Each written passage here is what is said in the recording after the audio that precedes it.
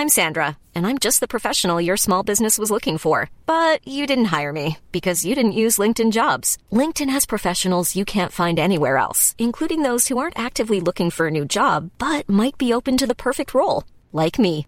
In a given month, over 70% of LinkedIn users don't visit other leading job sites. So if you're not looking on LinkedIn, you'll miss out on great candidates like Sandra. Start hiring professionals like a professional. Post your free job on linkedin.com/people today. Ryan Reynolds here from Mint Mobile. With the price of just about everything going up during inflation, we thought we'd bring our prices down.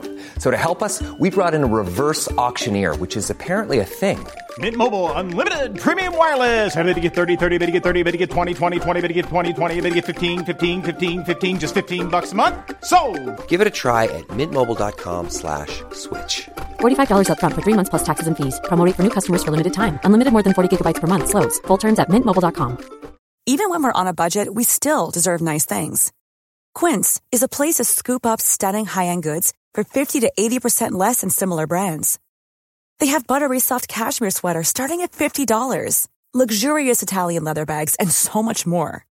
Plus, Quince only works with factories that use safe, ethical, and responsible manufacturing. Get the high-end goods you'll love without the high price tag with Quince. Go to quince.com/style for free shipping and 365-day returns. Turn on, tune in, and block out the rest of the world. My name is Justin Hamilton, and you're connected to Big Squid.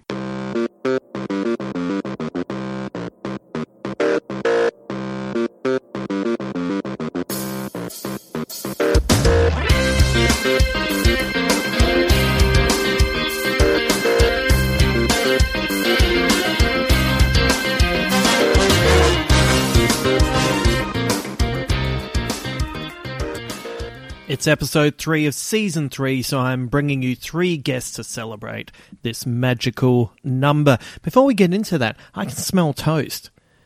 You know, you've hit a certain point in your age when smelling toast is a moment that makes you think, oh fuck, this could be it. Or someone's just making toast in the apartments around here. Anyway, hopefully we'll be able to get through this intro and to the rest of the show. First up, we have one of my oldest pals on the comedy circuit, Limo, who is going to talk to us about why he believes non-sports fans enjoyed the Michael Jordan documentary. And then he'll give us a recommendation for another sports doco that we might like to check out, especially if you're not necessarily a fan of sports, but maybe you're one of those people who did enjoy The Last Dance. So this is an opportunity to find something in that wheelhouse. Then Cal Wilson returns with her segment, My Proudest Shame, and Alexi Toliopoulos and I review the latest Judd Apatow movie, The King of Staten Island. And if that isn't enough, I'm also going to share with you my thoughts on an album from 1973 that has become my latest obsession. That's right. I decided when I was going weekly with Big Squid, I would do shorter and more regular episodes. And I have a feeling this is a long episode. Anyone who was a fan of The Shelf, the show that I used to book, well, you know that I like to give value for money. Or don't know how to edit. Probably don't know how to edit. Actually, even my last show was 3 different shows all wrapped into one. Yeah, it's probably all about editing, isn't it? Anyway, a lot to get through with this podcast. But before we do, I just wanted to take a moment to give a quick shout out to my dear friends Nick and Ruby, who run Factory Espresso in Orange. They not only brew delicious coffee, but also have a breakfast menu that will overwhelm you with tasty choices. And on top of all of that, they put on one of the best comedy shows in Australia, which I hope will start up again in the not-too-distant future. Anyway, if you are near Orange or happen to be driving by this weekend, I know it's a very specific area that I'm talking about in Australia, but if you're doing that this weekend, which is the first weekend in August, if you pop in and say to Nick, bingo, he'll give you a free coffee of your choice. Why bingo? Why not? If you really take him by surprise and make him laugh, he'll throw in an I Love Orange mug as well. So we all know that times are tough, so I just wanted to take this opportunity to celebrate and support the small businesses that keep the towns thriving. So once again, if you're down Orange Way on the 1st or 2nd of August, pop into Factory Espresso and give Nick and Ruby a hearty bingo for a free coffee of your choice. Now, it's time for me to reveal to you my latest obsession, which is Bryan Ferry's debut solo album, These Foolish Things. In the early days of quarantine, I decided there was only one way to keep any level of sanity, and that was to feed the intellect. Keep the brain active, keep working on projects and ideas, and when everything returns to normal, well, there's just the smallest of hopes I won't have gone completely bonkers. So I didn't see anyone I knew for just under 10 weeks, and one of the projects that kept me busy was Season 2 of Big Squid. If this is where you started, you can go back. Season 2 is where I went solo and covered David Bowie's final album, Black Star. And while I was doing my research, there was an article I read about the punk movement in the late 70s, which I found truly fascinating. It turns out the UK punks turned on the majority of musical acts except for two. One was David Bowie and the other was Roxy Music. Now, I've always known Roxy Music. I like quite a few of their songs, actually, but I just recently rewatched Lost in Translation. And, you know, it has that wonderful karaoke moment where Bill Murray sings Roxy Music's More Than This. So, with that idea of their music in my head, I couldn't quite reconcile the relationship with the punk movement. So since I was in isolation and not seeing anyone, I decided I was going to listen to all of Roxy Music's albums from 1972 onwards. Now, I have a lot of thoughts on that. I'll save that for another podcast. That is a tour de force for me to dig into. But what I wanted to talk to you about specifically was after I'd listened to all of their albums, I dug into the discography a little bit further and I became fascinated with the solo career of Bryan Ferry, which kind of runs parallel. Like, I know he's the lead in Roxy Music, but he kind of steps out and then he makes solo albums and then he kind of makes the solo albums with members of Roxy Music. It's all very confusing. But his first album was an album called These Foolish Things, which was released in 1973. And the whole album is made up of cover songs that span all the way from the 1930s to the 1960s. So when you look back at 1973, it's an interesting period in pop music history as the art form found itself in quite a reflective mood. In the previous 12 months, artists like Elvis Presley and Chuck Berry had just re-entered the charts. You had movies like American Graffiti playing at the cinema, which speaks to a very specific era and specific music. And there was a whole bunch of cover albums released that year, including Harry Nilsson's A Little Touch of Schmilson in the Night, John Fogerty's The Blue Ridge Rangers, and David Bowie's Pin-Ups. And while most of these cover albums have a particular focus, what Ferry achieves on These Foolish Things is quite remarkable, because what he does is he breaks down the barriers between music that is considered high and low art. So as far as Ferry is concerned, trivial music can achieve new heights, and artistically brilliant songs can use just a little humour. So as an example, that first track you heard a snippet of at the beginning of this little piece was the opener to the album, which was Bob Dylan's A Hard Rain's A Gonna Fall. And critics and music historians have interpreted the lyrics as being about everything from when a young person wants to leave home for the first time, to the Cuban Missile Crisis, to a metaphoric end that looms in your future. Heavy stuff, right? But Ferry, at certain points, mixes in his cover the type of sound effects that you might find on a breakfast radio show. And at first it might sound like he's turning the song into a pastiche, but that's a dismissive reading of this cover. This is Ferry in full swing, his lounge room act finding new ways to present the Dylan song. Just because he adds some levity doesn't mean the song is reduced in any way. To kind of get your head around the Bryan Ferry act, take a little listen to his recording of the Rolling Stones' Sympathy for the Devil. The song in particular sums up the Bryan Ferry approach to the album perfectly for me. Here he is, the perfect kind of Satan, wearing his tuxedo like his old world charm, smoothly winning over the tediously jaded and converting them to the simple pleasures of having fun.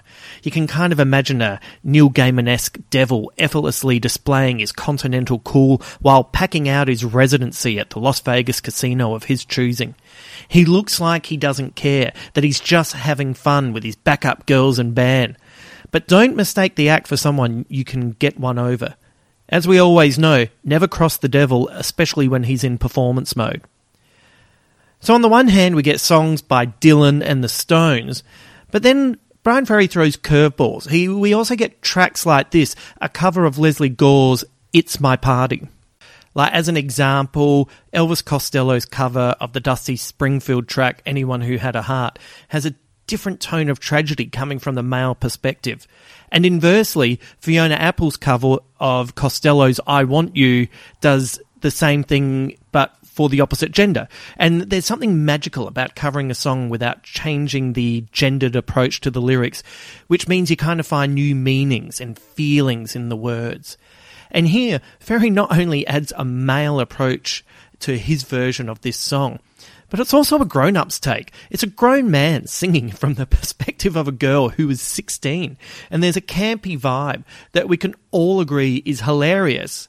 And problematically, we've probably witnessed it at times in some of our supposedly grown-up friends. Also, I think the line, It's My Party and I'll Cry If I Want To, is one of the all-time perfect pop lyrics. And it deserves to be treated with respect alongside the verbose lyrics of the male stars of the 60s.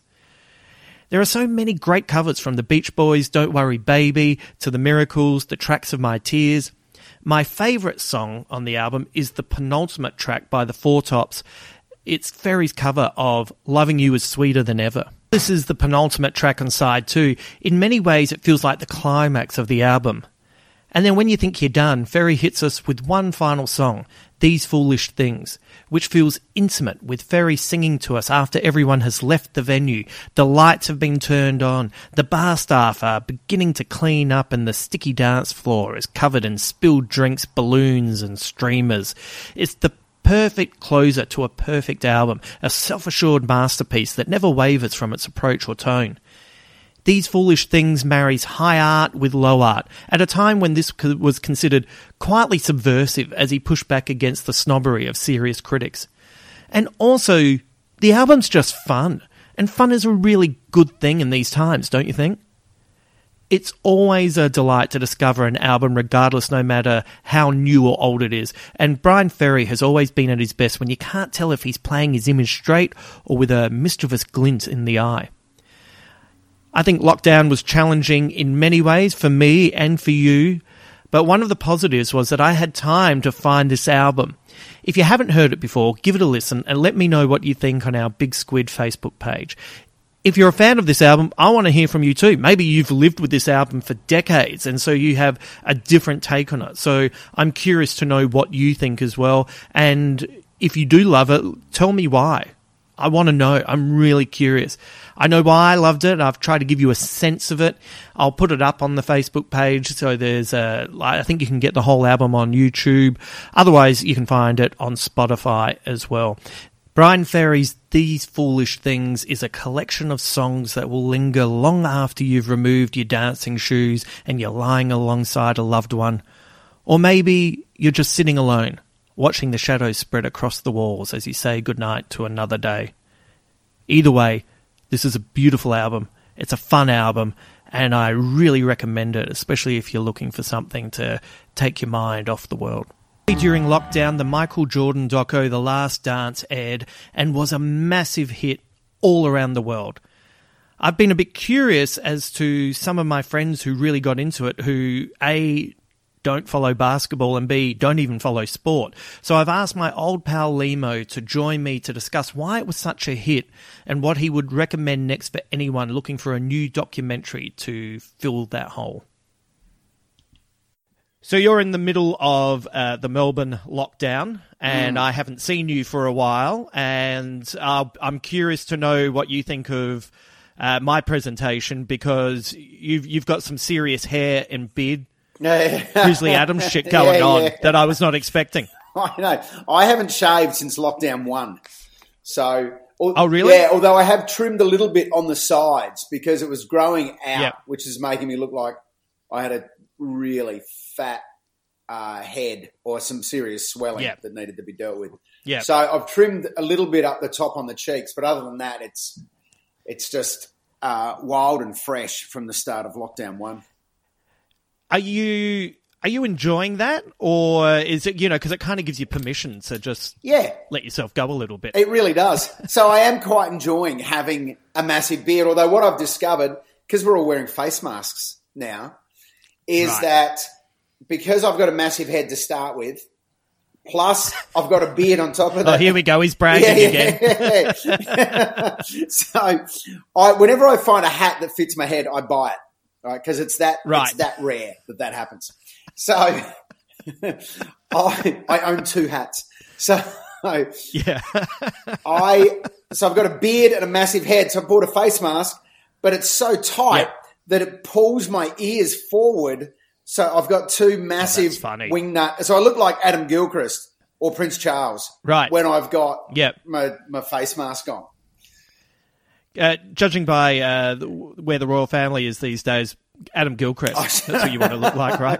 I look like Prince Andrew. No. Okay, let's hear it. No. Let's go with Adam Gilchrist. And yeah, it's interesting, isn't it? And I'm guessing with the mask on the beard. Yeah. Does that make the mask less effective? I don't really know, but the mask, I'll tell you a few things about the mask. One, it ruins facial recognition on your phone.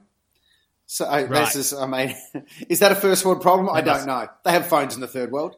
And face masks. So well, that's where they make them. That's where they make them.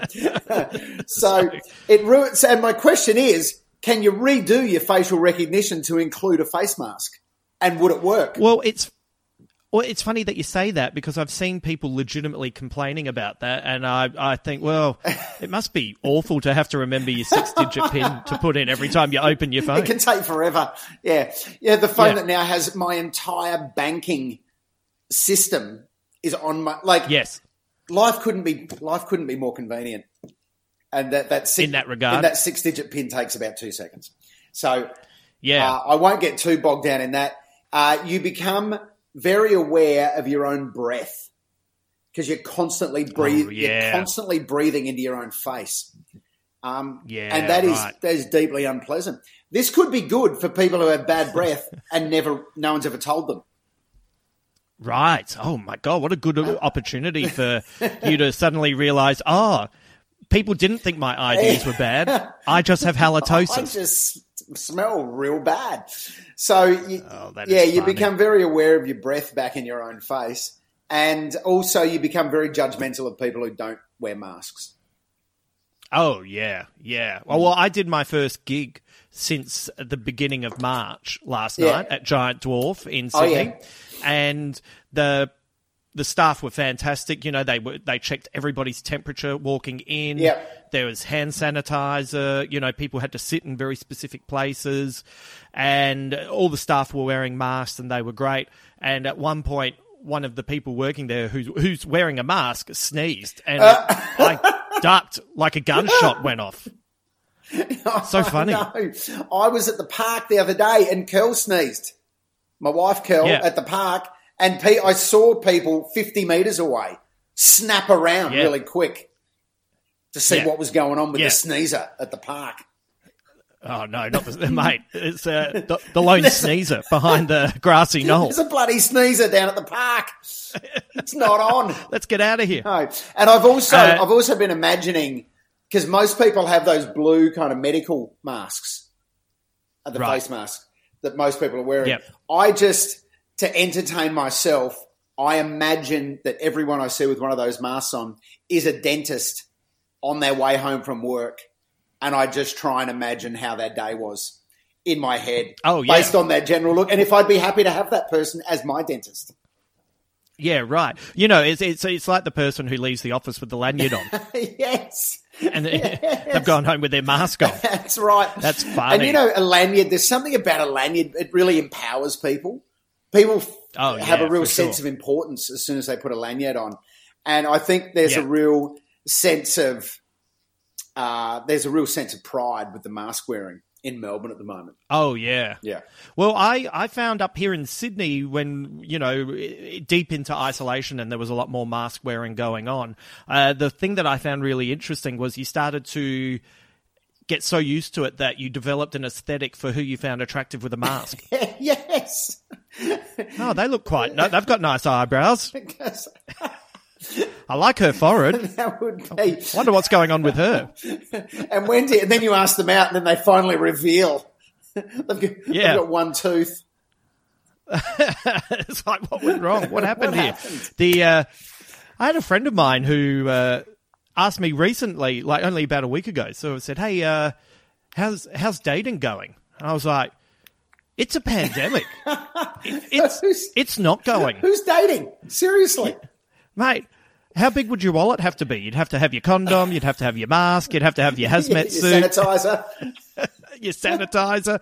All right, I'm ready. Oh, you finished. Okay. Well, guess what? We were probably not going to be able to feel this anyway. Is it just some sort of body condom now that people are going to have to start wearing on the first date? That's so funny. You know what that reminds me of? That scene in Naked Gun where they put on full-body condoms and just rub up and down against each other. Fuck, that's funny. Always a good day when you get to remember Frank Drebin. Yeah, exactly. Unfortunately, O.J. Simpson was very good in those films as well. It's... I remember, you watch the Naked Gun movies and then O.J. ruins it. And then you watch the very funny movie Dodgeball and... Lance Armstrong. Ruins it, and you're just sitting there going, Kareem, do not fuck up Flying High. Whatever you do. Come on, Kareem. I want to still love Roger Murdoch. Oh, that's funny. Of course he was in Flying High. Gee, he did a few films, didn't he? Because he did Enter the Dragon, of course, with Bruce Lee. Was it Enter the... Kareem, yeah. No. He did Game of Death, that's right. Which they kind of put together after Bruce Lee died. After he died, yeah. Yeah, but it's got that infamous scene where he kicks Bruce when he's wearing that, that beautiful yellow jumpsuit that Uma Thurman wears as a homage in Kill Bill. Yep. Kareem kicks Bruce in the chest and then leaves a 7'6" footprint on Bruce's tiny body. Because he'd have to be a size 20 shoe, Kareem, I would have thought. Oh, it would. So... when I used to live with the Australian basketballer Brett Wheeler, and people used to come over to our place, and he'd be off on, tour or playing games interstate, and my friends and I just used to love getting trashed and putting on his size 16 shoes and running around the house in these boats. Look at us, we're massive. That is good fun. The biggest shoe ever, just because I can't help myself. Robert Wadlow, the tallest man ever, was a size 37 AA in the shoe area. Jeez. So imagine Wheeler times 2. That's an expensive shoe too. Like that's the thing that people don't think about. All that stuff's expensive. It's expensive, but Robert Wadlow was an ambassador for a shoe brand in America, so he got all his shoes for free. Right. Oh, that guy would have lived in poverty otherwise, or in a shoe. A family has since moved into his shoe. Oh, there's something digging into my heel. Oh, Nana. Mother Hubbard, fuck off. So I wanted to give you a buzz because I'm curious to know what your thoughts on this is. Yeah. I've noticed with the lockdown, there are, when I've caught up with friends having a chat on the phone, or like last week I actually went over to a mate's place for dinner, and there's heaps of people that I have never known to be into sport in any way. And just about all of them have not only watched but loved Michael Jordan's The Last Dance. And I'm just a bit curious, why do you think that one leapt out? Is it just because of it was a pandemic, but it seems like heaps of people, it wasn't just that's the only thing to watch, because there's heaps of options, right? There are loads of options. Although I think the pandemic has helped, but sports documentaries, because we're both fans of sports documentaries. So what I would always say to someone like my wife, for example, who's not necessarily a sports fan, is a good sports documentary is 90% of it is about the human story and 10% is about the sport. Right. So a good sports documentary caters for everyone, and it's not just for sports nuffies. But this documentary in particular, I think it does that in this documentary, although there's a lot of great sport in this doco. But I think one thing that makes a big difference with this documentary is that even if you're not into sport at all, even if you've never watched a second of basketball in your life, pretty much everyone on the planet knows who Michael Jordan is.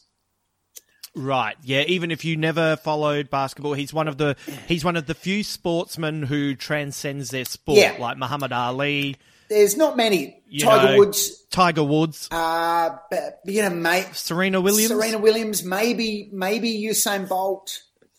Maybe Roger Federer, but there's not many, who've done that. And so everyone knows who he is. So when in a pandemic you get a recommendation, like if someone says, there's a great documentary about Brian Sweeney, people will go, it just sounds like hard work to get to know who that is. But as soon as you say Michael Jordan, people are like, I know who Jordan is. Yeah. So that's I think that's step one. Yeah, I think that's a really good point. Actually, it's a short distance for your intro. Yeah. And you either know him from basketball, you might know him from shoes. Yeah. Or you might hear Michael Jordan and then immediately go, like Mike, like to be like Mike, and get that fucking Gatorade song stuck in your head. Exactly.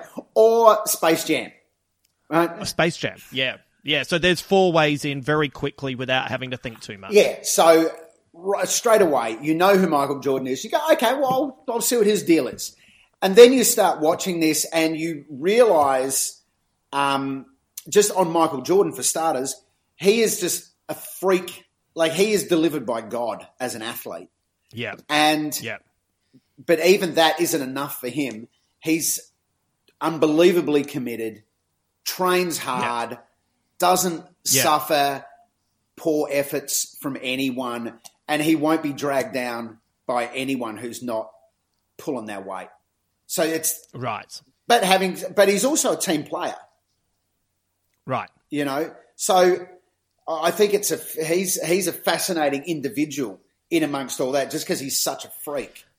Well, that's funny. He's an egomaniac in a team sport where you have to be a team player. Yeah, and there's like it's all about him.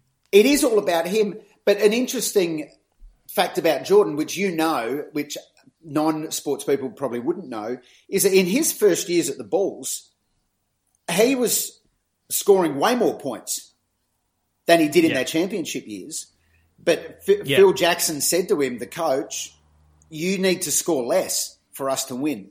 Yeah. Because it's too focused around you, which is crazy because it's always focused around Jordan. But they do change a bit and he starts to score a little bit less, but they win more games. Yeah, well, it means that the other players on the court are getting the opportunity to get their eye in when they take a shot rather than standing around and then getting such rare opportunities that you're cold. Yeah. By the time you get an opportunity to do anything, Yeah, exactly. So there's, and also the other thing about Jordan, and this is something I never realised, from the day he arrived at the Bulls, he was their best player. Yeah. Till the day he left. Oh, yeah. And now that never happens in the NBA. Yeah. That you're the best player from the day you arrive to the day you leave. Yeah, it's rare. Yeah, it's really rare. Maybe LeBron was the best player on his team, but that was a pretty similar situation where Cleveland weren't very good. Yeah. But even like Magic and Bird, Bird might have been the best, but there were still a couple of players who were probably at least his equal, and Magic had Kareem. So, there was still room for those superstars to kind of grow into their positions. Yeah. The funny thing for me with Jordan was I always thought he was a transcendent player, but I was never a fan of the guy. And it's been fascinating for me because I've got friends who were always massive Jordan fans back in the day and have kids named after Jordan who watched this documentary who, when we've talked about it, are a little bit like, he's an arsehole. And I'm like, yeah, like, I never thought he wasn't. That doesn't mean... I'm not saying he's not charismatic and he's not brilliant and he's not super handsome. Do you know what I mean? Like, he's got... Yeah. But I always thought there was a level of arseholery to him, and some of my friends have been so in shock over it. Like, one of the funniest things in the doco is how he keeps coming up with reasons to hate the opposition and taking it personally. By the last episode, it's almost like sing along if you know the words. Exactly. And there's that one story that he completely makes up. Oh, yeah. To motivate himself. Now, you know who else used to do this in a documentary I've seen since? Lance Armstrong. Oh, really? Exact same technique. He would develop a hatred, and often he would just make it up. Right. To motivate himself to beat certain riders. Yeah. Yeah. Sounds like certain comedians. There are sociopaths everywhere, as it turns out. Yeah, so Jordan had that single-minded focus. I sometimes wonder if you can be as successful as him without being an arsehole. I'd like to think you can be. Yeah, that's how I justify being on JobKeeper. I must be a good guy. I'm clearly a good bloke. That is some comfort. I'll tell you. Yeah. So for me, there are four aspects, right? Right. Reasons why people connect to this. One is Jordan. So you've got an easy entree. Yep. Second reason are all the individual backstories. Yep. Which are all fascinating. Scottie Pippen's backstory with 11 siblings, and that's one of the reasons he took a shitty contract when he could have taken a bigger contract. The Dennis Rodman backstory about, Madonna was such a massive influence on Dennis Rodman. Yeah. Be yourself. But also Rodman, and we've discussed this, Rodman's perhaps not quite as crazy as people like to pretend that he is. Yeah. But then there's the Steve Kerr backstory. There's the Phil Jackson backstory. He's this real American Indian sort of peacenik, Oh, yeah. Well, he was he played on championships with the Knicks in the early 70s, and he's a counterculture guy. Like, he openly talks about the time he took acid and stuff like that. And there he is in a suit with a moustache coaching this team, bringing in it makes me laugh now, but it was groundbreaking then when he's got them meditating and doing yoga. Exactly. Which is now every professional sports team in the world does those things now. Yeah. So he was ahead of the curve. Then you've got the CEO, Jerry Krause. You've got the owner, Jerry Reinsdorf.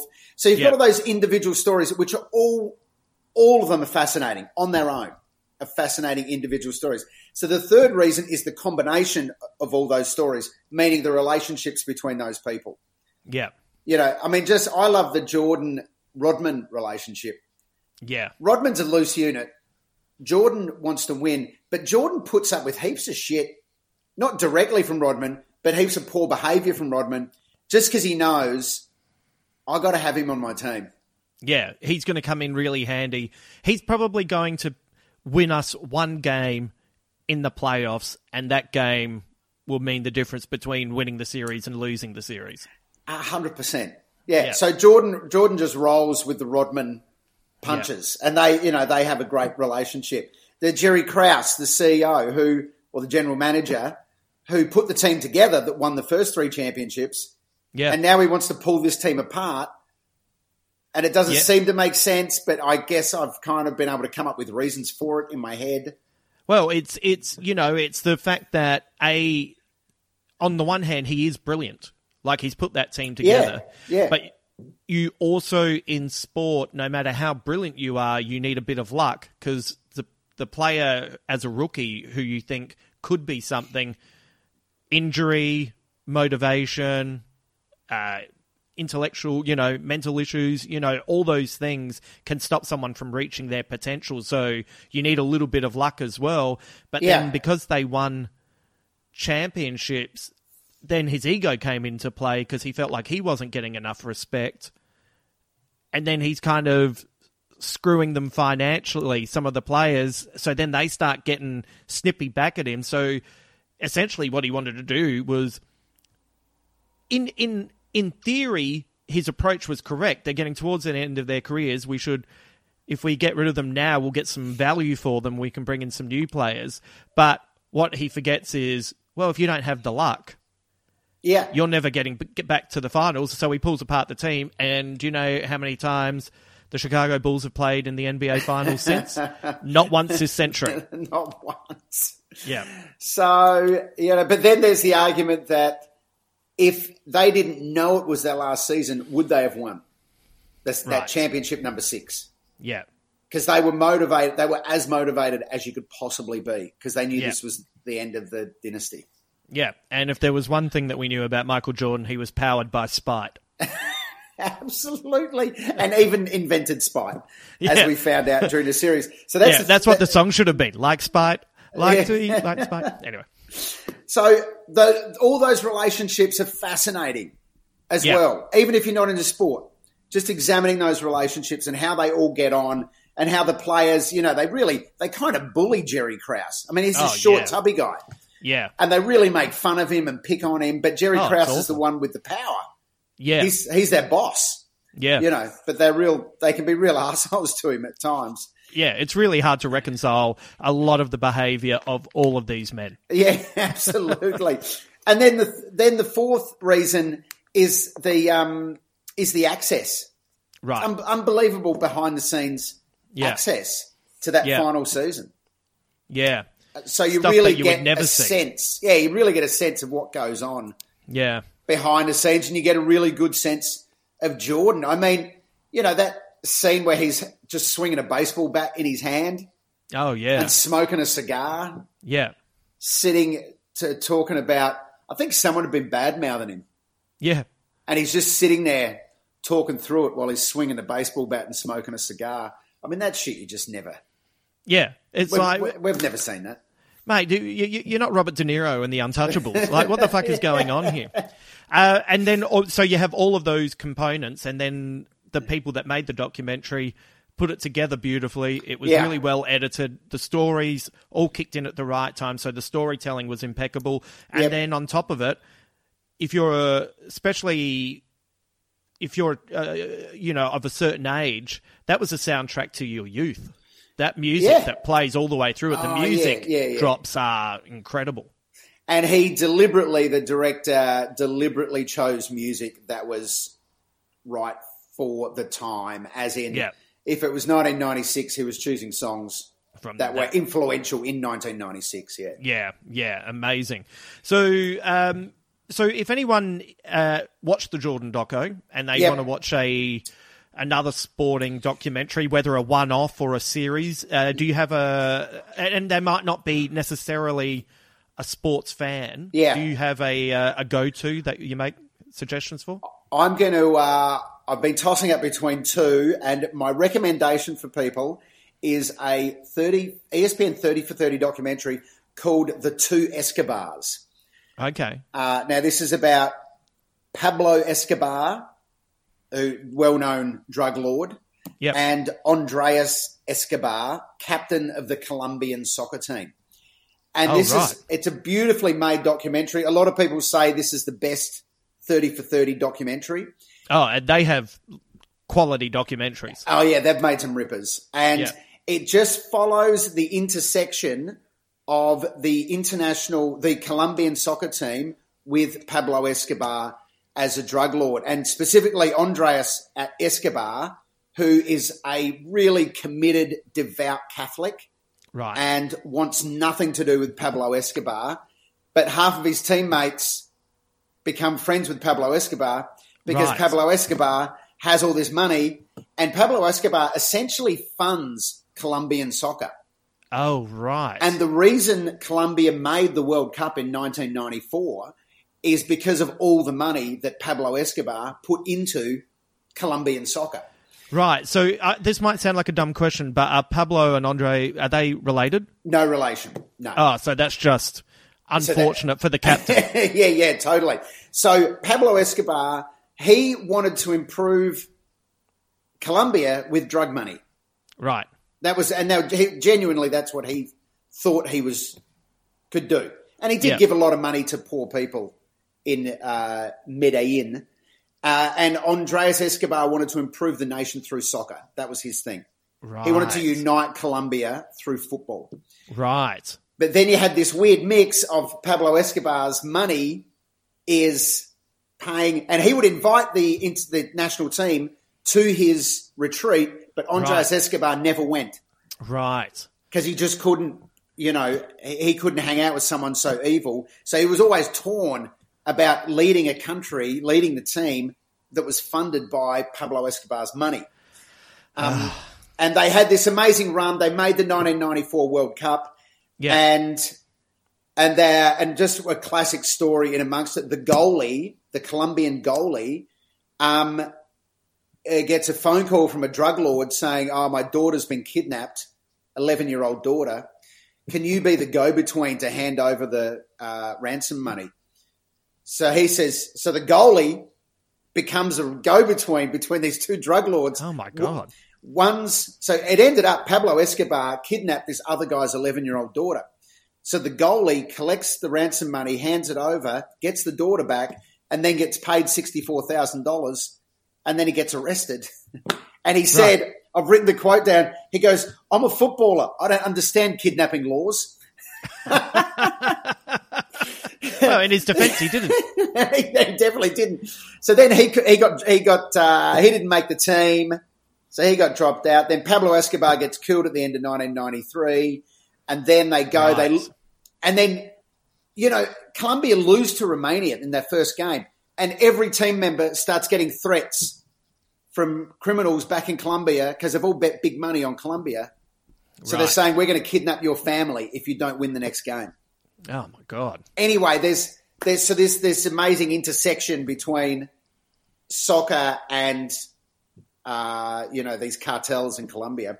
And the story is told unbelievably well. And I won't tell you how it ends because it has an unbelievable ending as well. Okay. Is that a series or is that a one-off? One-off. One-off. Great. The two Escobars, because we can't get enough of drug stories. Like Pablo Escobar, we just can't get enough of what. So you get to combine sport and Pablo Escobar. Yeah. And it's such a soccer is already a sport full of high drama. Absolutely. And this, what happens with this team, because they're so good, they beat Argentina 5-0, right? In the qualifiers. Yeah. Colombia, for the first time since anyone can remember, the whole country is united. Yeah. So Andres Escobar's dream has come true. He's united the country through soccer, but he's done it off the back of Pablo Escobar's money. Oh, man. So that sounds great. So it's this awesome mix of drug money, and a really good, clean living, honest bloke who doesn't know who just can't escape it. I just want to see it for the goalkeeper. He's the guy that I have been totally won over by. I'll tell you what, I think he took care of the Mad Monday celebrations as well. And yeah. I believe that Mad Monday's still going, actually. So he got done, the goalie got done for drugs in 2004. He tested positive to guess which drug, Justin? Meth. Close. Cocaine. Oh, yeah. Wow, did not see that coming. Yeah, I know. Well, that's great. Well, you had another suggestion, but why don't I check in about a week's time? See how the beard's going, and let me know this other one. But that's great. And as I said, you don't have to be into the thing about the Jordan doco. It just reminded me. Sometimes a sporting documentary, the least interesting part of it is the actual sport. All it does is provide the framework for you to hang the interesting stories. Yeah, 100%. And they are, if you care about people and relationships, then pretty much every well-made sporting documentary is going to be for you. Yeah, and people earning millions of dollars to do what they love and acting childishly. It's been my dream my whole life. Yeah. Where can everyone find you at the moment? Are you doing any online gigs, or are you just on the socials? I've got a podcast called They Came to Play, which is an AFL podcast. Yep. That I do. Otherwise, just get me on the socials, Limo23 on Twitter, and Limo15 on Instagram. Yep. Keep them guessing. Keep them guessing. Someone's got Limo23. Oh. Infuriating. Yeah, I know. It's they should give it up. If they're a good people, just give it up. If they're a good person. And aside from that, you'll see me walking the streets of Melbourne in a mask. Oh, yeah. Yeah. Wrapped that you've discovered you don't have halitosis. And you'll know me because it pulls my ears forward, as I said. Oh, yeah. So I'm a giant wingnut walking the streets of Melbourne. Yeah, you think, what's going on with that guy who's about to take off? Oh, no, it must be Limo. I tell you what, my hearing's improved, though. Yeah, I'm hearing heaps of things. All right, mate, thanks for that. All right, thank you, mate.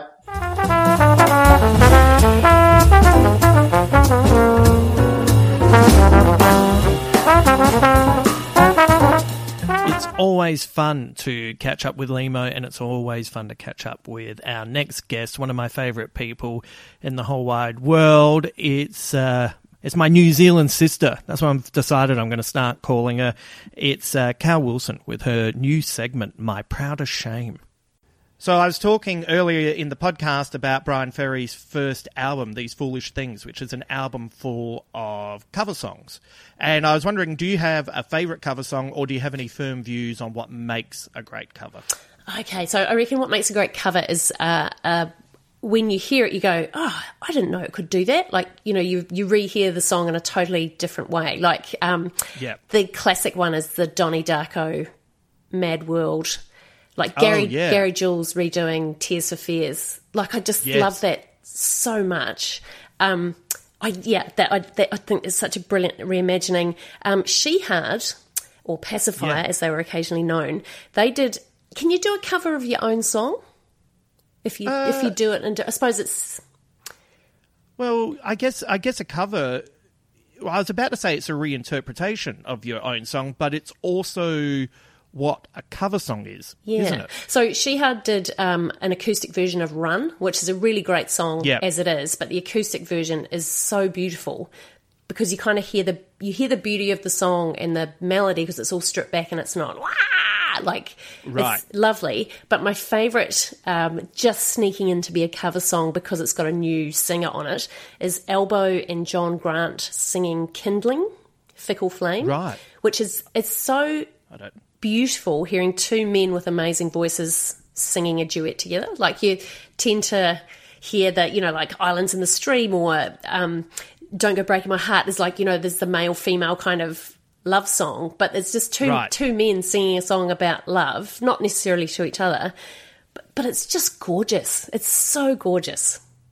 Yeah, you know what? That's a really good point. I've never thought about that before. It usually is the dynamic of a man and a woman, especially like you get duets like Queen and Bowie, Under Pressure. Yeah. But that's but something a little bit softer and a little bit more emotional, I guess, is or about feelings. You don't hear that too often. No, and in the song Fickle Flame, like they're talking about being in love with a woman, so you kind of it doesn't sound like it's them singing to each other, but it's them singing together, and it's like I'll put it on repeat in the car if I'm driving anywhere because it's just so lovely. I feel like I should stop talking to you now and make you listen to it, but I won't. Oh yeah, no, I've actually just written it down. I'm going to check it out, and beautiful. I'll put it on our Big Squid Facebook page so people can check it out as well. But it sounds like from your description, it's two men lamenting their bad luck in love. Kind of. It starts off, I've got a circular saw blade where I should have had a heart. And it's talking about how I was, like he's trusted and adored, but he broke her heart. But they're on a train and the fields are bursting into gold either side of the train. Like, it's just so lovely. I feel like it's a hopeful song. Like, I fucked up, but there's hope. Right. And it's just two beautiful, rich men's voices. Right. And Sorry, when you love a song, do you thrash it? Oh, totally, until I don't like it anymore. But that doesn't happen. I just, I will... I've noticed with Digby, because he's got music playing while he's doing his schoolwork now, that he's the same as me. He can listen to the same song over and over again for like an hour and a half. Yeah. Like it's just a soothing background thing. Like for a couple of years, when I have been writing my shows, I've listened to Alison Moyet's Greatest Hits just over again on repeat because it's familiar and it's. I'm not going, oh, that's a good lyric because I know it so well. I'm not being surprised by anything. Right. And it's just this lovely, comforting, just a soundtrack, I guess. But I've noticed Dig does that too with his songs. Like there'll be 3 or 4 too that he'll put on a wee playlist and he'll just listen to those again and again. And this is not related to what we were talking about, but it's just sprung into my head. I've shown him the videos, the musicless music videos that people were doing a couple of years ago. So like Bowie and Jagger dancing in the street with no music, just the noises of them making little panting. It's so ridiculous. He has fallen in love with that so hard. And they're really funny. Really funny. The Aha Take On Me one is really great as well. It is, yeah. You'll have to tell Digby that was one of Bowie's favourite clips that he would show people when they went over his house. He'd say, check this out, and it used to make him laugh. It's so great. That is so great. That's great. I'm really into all of that. I also, when I'm writing shows, I invariably soundtrack my shows. So I will listen to music, and especially with the John Tilt Anima shows, I was trying to find songs that fitted the mood of what I was trying to portray, while also finding the exact moment where you wanted a song to kick in and trail off. I think that would be my favourite job in the world, would be the guy who gets to find the song that finishes the episode of the HBO series that you're watching. Yep, that would be an amazing job. My big music task for every show is to find the pre-show music. And because I'm going to be listening to it every night for a month, so it has to be something that I love, but it has to be something that the audience can enjoy immediately and not be like, well, this is a challenging Swedish atonal 4-hour monologue song. Like it's got to be something that builds the mood, but then the songs have to follow each other in the right order, so you're building. And it always takes me ages, and it's always really stressful. And then I'm so excited when I found it, and I love getting myself ready for the show by using the music every night. Oh, yeah. I thrashed George Harrison's All Those Years Ago, the song that he wrote for John Lennon, before every performance of Three Colours Hamo during the Melbourne Comedy Fest from 2007, just on repeat, because it kind of hit that tone in my head of where the shows were. Yeah. So, yeah. And also writing the soundtrack music is really good because it's designed to sit underneath whatever you're watching. Yes. So having that playing in the background is never too obtrusive with whatever you're doing. Unless it's cartoon music, in which case you can't concentrate. Suddenly you just want to stand up and run into a wall and leave imprints of your body there. I've hit myself with a giant hammer. But music aside, you are here for your segment, My Proudest Shame, which we debuted and was a lot of fun. And what have you thought since we did that first segment? Well, it's interesting. I keep thinking of all the little things that I'm ashamed of and going, oh, I can talk about that. Because I think we're very good at being ashamed of ourselves, but we're not great at being proud of ourselves. And so my whole idea for this is that I want to hear about a thing that keeps you awake, but I also want to hear about a thing that you're genuinely proud of, because I think as Antipodeans we are a bit shit at being proud of ourselves in a way that North Americans are so good at it. They're so good at it, and we are shit. Right. Did you used to find when you were younger and you would see people, especially in North America, talking about what they're really good at, did you used to find it confronting? Oh, totally. And even now, sometimes still, like I'm totally addicted to RuPaul's Drag Race in all of its forms. Right. And there's a young drag queen on it who just got knocked out in the last week, and she was talking about how well she's done and all the things that she's been through and how far she's come. And I found it so off-putting. I was like, I can't listen to this. Like, I don't know whether it's an age thing as well. It's like, she's less than half my age. And I'm like, what have you been through, lady? You know, like, which is a terrible way to think. But also just that kind of, I've done so well and I got this far and I'm so proud of myself. And, you know, I was just like, settle down. Like, someone else is supposed to say that week, which is a terrible way to think. We should be able to claim our victories and not be like, you know. It's like when someone says, that's an amazing, an amazing dinner you've made. Oh, it was a little bit burnt. It was a little bit.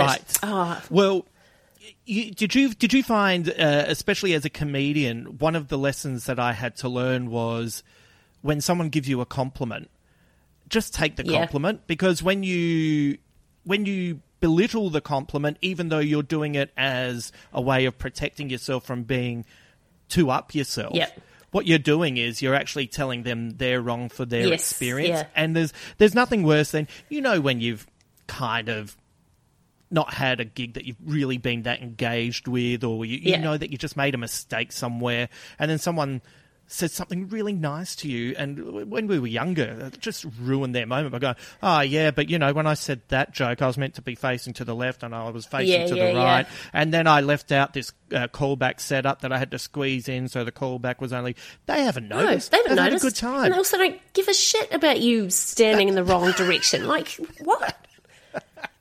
They do not care. It's like a take the compliment. Yeah, it's like a mechanic going...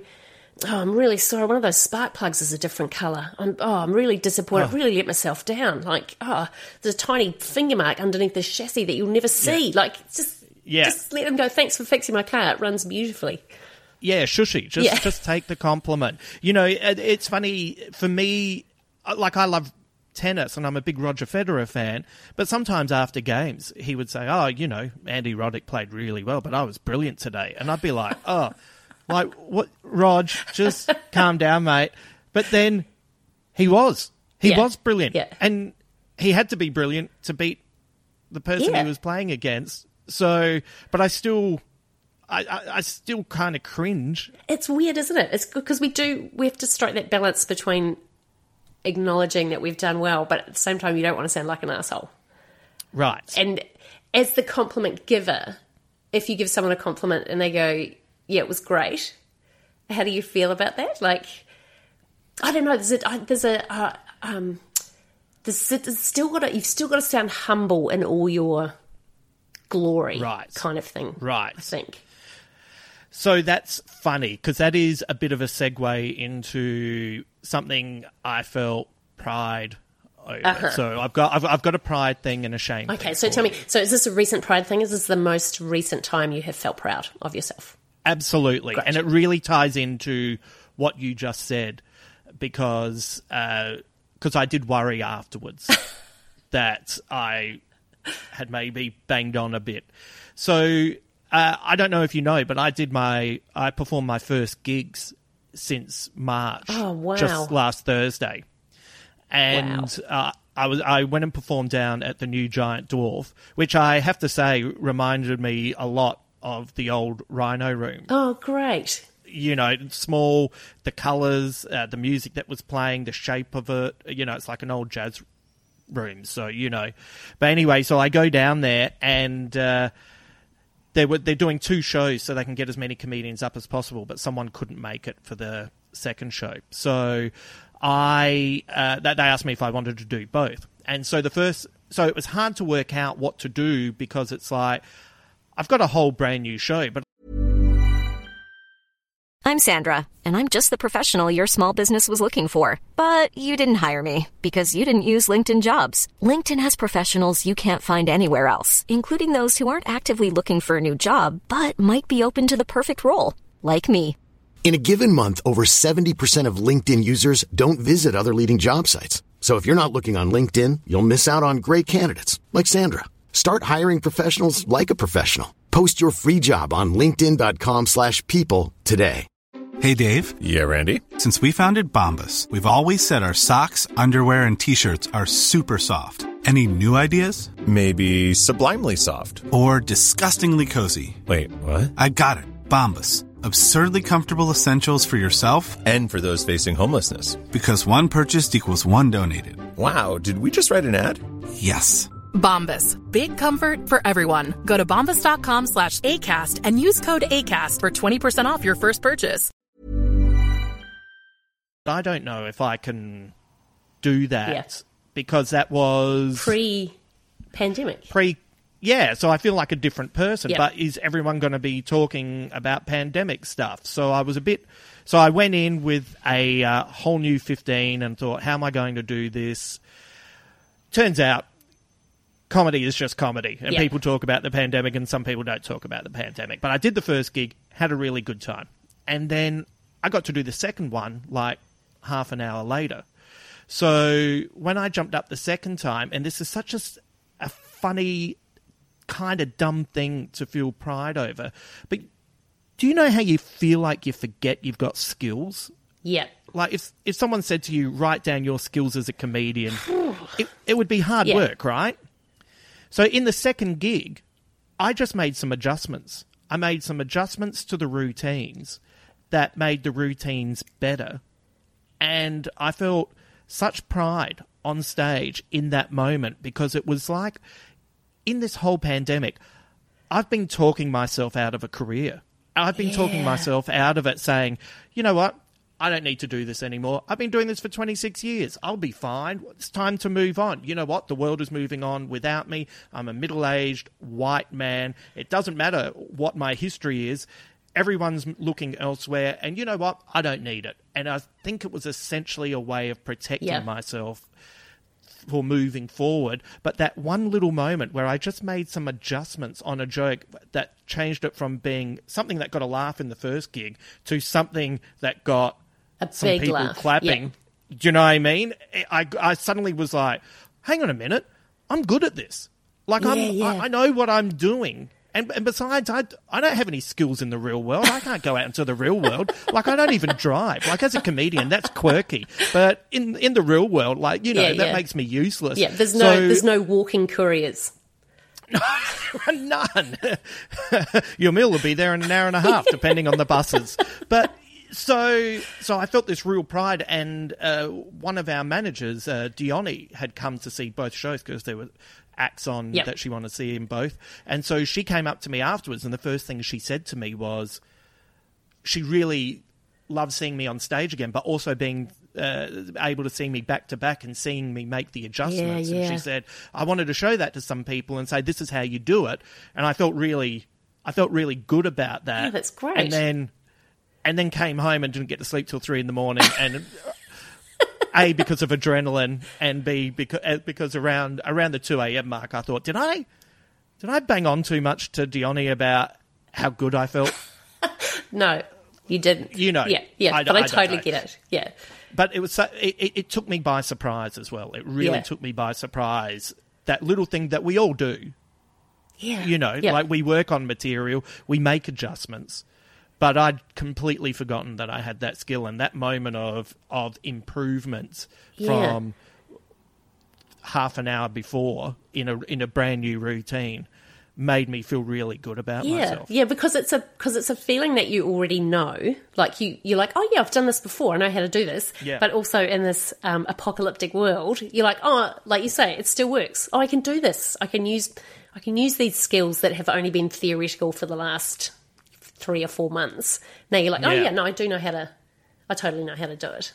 I felt euphoric. The one actual gig I've had in an actual room with actual people between lockdown, there were 16 people in the room and it felt like there were 100, and I felt so euphoric afterwards of going, oh yeah, it works. That's right. And the same thing of going, oh yeah, some people are going to talk about COVID and some people aren't. And, you know, it's not like the audience is just 23. There's like, oh yeah, there are people of our age who still wish to be entertained, kind of thing. Because I'm very conscious that, you know, I'm turning 50 this year, and going, shit, like, this is what happens to me afterwards, kind of thing. But then, well, who knows what happens, because we haven't done this before. But that's exciting. How exciting that you've done the gig and you've gone, oh yeah, I know how to fly the plane. I totally know how to fly the plane. That's why they let me fly the plane. Yeah, that's why I'm here. Yeah. It's funny, isn't it? The amount of, for all the experience that you and I have, and especially collectively as well, those weird little doubts that creep into your head. I think maybe if you're, I put it down to being empathetic with what's going on in the world, and like I try to take on board a lot of the stuff that's happening, and then try to find how to position myself in that world. And it can be tricky when you don't have an outlet to know whether what you're thinking is correct or if you're just overthinking yourself into a tight ball. Yeah. I've learnt now in emails to our manager to go, I might be overthinking this, and then asking the question, and then she'll come back with, you're overthinking it. I'll be like, good one, just needed to check. Like, Yeah, it's so funny, isn't it? Yeah. I do a little bit of that as well, and it's hard to get the balance right because kind of being able to overthink is what got us here. Yeah, totally. The over-noticing of everything. Okay, so that's your great proud of yourself one, which is absolutely perfect. What is the most recent time you have felt ashamed and or guilty? So many to choose from. But so this kind of ties into current times, but when lockdown kicked in, my main goal was the one thing I can actually properly control at this point is my physical health. That's the one thing that I can be on top of. So I've been walking most days, and when I say most days, like 6 days of the week on average, at least 10 kilometres a day. I've been doing, I've gotten myself up to being able to do 3 reps of 16 with push-ups. I can plank for 2 minutes. I've been doing yoga with Adrienne, who I think I may have told you before. I wish she was my cousin. Have you seen Adrienne? You have. This is one of my little shames, is you sent me an email going, this is a great one to start with, and I haven't opened it. Oh, yes. Oh, yeah. So, you'll get to it, but it's been one of those things, and I was very careful with my diet, etc. And then in the last couple of weeks, the walking has petered out and the push-ups have petered out, and Adrienne and I have not hung out anywhere near as much. And then I have cobbled that with just some really bad eating. Yep. Like, really, really good at it. Like, I could go professional. And I was kind of just looking... I was looking... I was looking fit. That's how I was feeling. And then it was just on the weekend, it's so funny. You'll walk past the mirror and kind of do a double take, and then you come back and it's like the shoulders are a little bit slouched. The tummy has decided to just begin to poke its head out. And I was just really down on myself for letting that happen. Yeah. And then there's that kind of body shame where you look at yourself and nobody's thinking it. No one's thinking it. And like, I'm the same of going, oh my God, I've eaten so much chocolate. Like I've eaten the chocolate chips, which were supposed to be for the muffins. Like, I've eaten all of any chocolate-based food in our house is long gone. And I look at my friends who say they put on weight, and I'm like, you look gorgeous and you look absolutely fine and lovely and everything. But then I look at myself and I'm like, we're so hard on ourselves. And also the thing that we have to keep remembering is we're in a pandemic and we don't know how to deal with it. Right. So I'm very forgiving of you doing that, but with me, I'm like, oh no, like I've got to get a padlock on the pantry or something like that, like a time sensitive lock that won't open until 5 minutes before dinner. Like I don't know. The one thing you can control is what you put in your mouth, and I do a lot of angry comfort eating.